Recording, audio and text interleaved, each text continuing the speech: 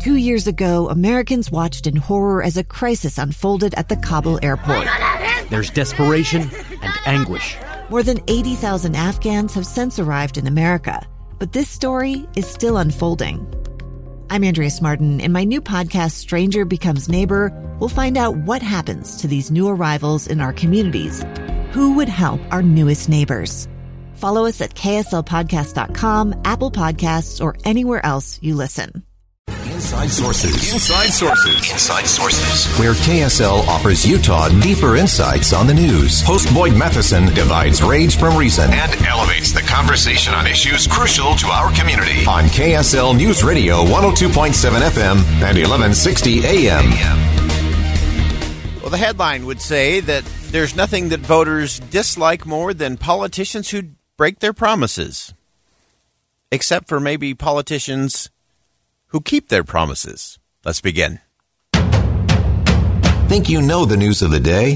Think again. The ever-delicate balancing act. President Biden, of course, has fulfilled several campaign promises since taking office, including withdrawing troops from Afghanistan, forgiving student debt.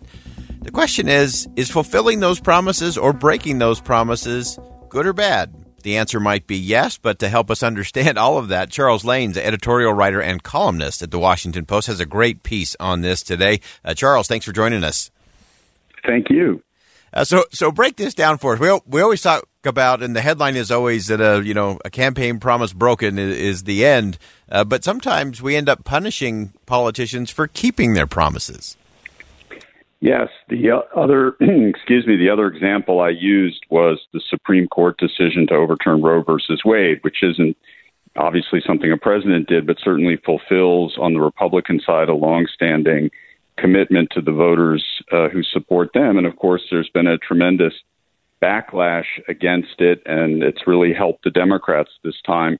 The point I was trying to make is that when you take a longstanding issue that's been kind of unresolved, and you suddenly resolve it in a very stark way, pro or con, you always trigger some unintended consequences that both in policy and in politics can be more negative than you anticipated. Yeah, I think that's such an interesting thing to go down, the unintended consequences, and some of that is just your own people don't have as much to fundraise off of, whether you're on the left or the right. You did a great job of breaking down the withdrawal from Afghanistan, again, in contrast to what happened with Roe v. Wade and how that played out. Give us some sense of that on the president's side in terms of how that has both helped and hurt President Biden, and then we'll get into what comes next. Well, it's clear from the public opinion data that there was a real break downwards in President Biden's job approval rating in 1 year ago, almost exactly, in August of 2021 because of the debacle in Afghanistan. And, of course, that isn't exactly what you would have predicted because, of course, the idea of withdrawing from Afghanistan, supported by his predecessor, President Trump, was on the surface very popular. But when you actually put it into operation and people saw such ugly things and, it became, instead of a hypothetical situation, a real situation where the costs were very, very visible, but maybe the benefits, and there certainly are many, are much more kind of diffuse through the society. It can create a crisis that boomerangs against the person who did it. And like the abortion ruling, there were people trying to talk Joe Biden out of it for that very reason, and he overruled their advice, just as the majority in the Supreme Court didn't listen to John Roberts, the Chief Justice, who was trying to get them to do more middle path, and here we are. Yeah. One of the other things you talk about in your piece that I just love is sometimes that consistency of the battle kind of yields to a pragmatism and how that plays out, and it's so fascinating to me. That sometimes in our politics, and we're equal opportunity offenders on this show, to the left and to the right, and to the right and to the left in the middle, that so often we talk and allow our politicians to talk in these sweeping generalities. So to your point, whether it's Afghanistan or Roe, the sweeping generalities always sound really good and really easy, and it's easy to rally around and do a fundraising email off of. But when you get into the practical tacticals of it, the results can be very different. Hello, I think we dropped the call. Oh, you still there? I'm still there, yeah. You were asking about the practicalities that sometimes get lost in the sweeping generalities. Yes. And that's why I went to my third example, which is President Biden keeping his promise to forgive a lot of student loans. And there are a lot of details still to be worked out in that, possibly a court challenge. And again, this is something, actually, he really agonized over this because he could see the upside and the downside to it. And I think the difference here is that the benefits this time are really concentrated. Everybody who gets the money is going to be aware of it, whereas the costs are just spread out over the mass of people who might or might not even realize they're being made to pay for it through taxes. And I think ultimately that may be what tipped the balance in favor of keeping that promise for President Biden.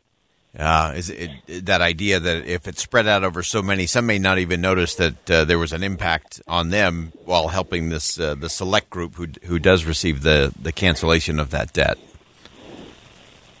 Yes, and a lot of public policy gets made that way, right? If you have an intense group of people who would benefit very substantially and very directly, they often call the shot over what we might call just sort of the general public.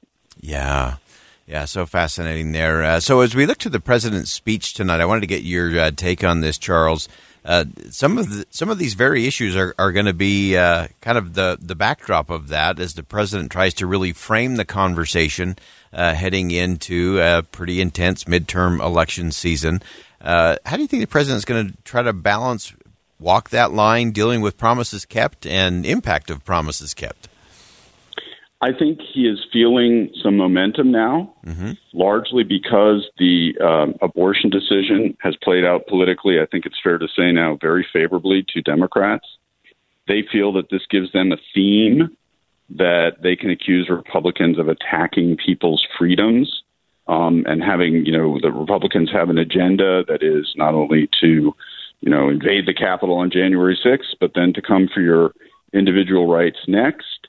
And I suspect he is going to give a speech that paints a very stark picture to voters of, what the risks are to them of voting Republican in the fall.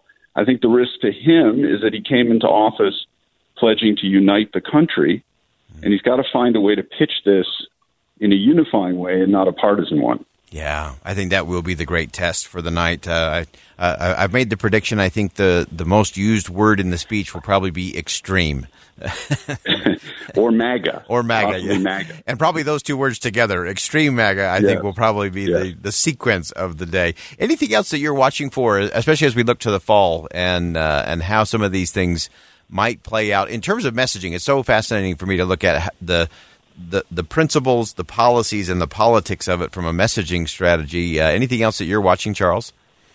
Well, the location itself is very indicative. It's Pennsylvania and Philadelphia. Yeah. So that is probably one of, if not the most crucial battleground in all of these battlegrounds, in part because the Republican candidate for governor, Doug Mastriano, has been such a, emphatic pro-Trump candidate who has made all sorts of declarations about how the election was stolen in Pennsylvania and how he's going to prevent that ever from happening in the future. And I think Democrats are, they'd always be worried about losing a state like Pennsylvania, but I think they're especially worried that it could fall into the hands of a governor like that looking to 2024. So I think he is going to deliver a very stark warning to Philadelphia and the nation, but Philadelphia being the bastion of Democratic support within the state of Pennsylvania, that there are really high stakes in the election.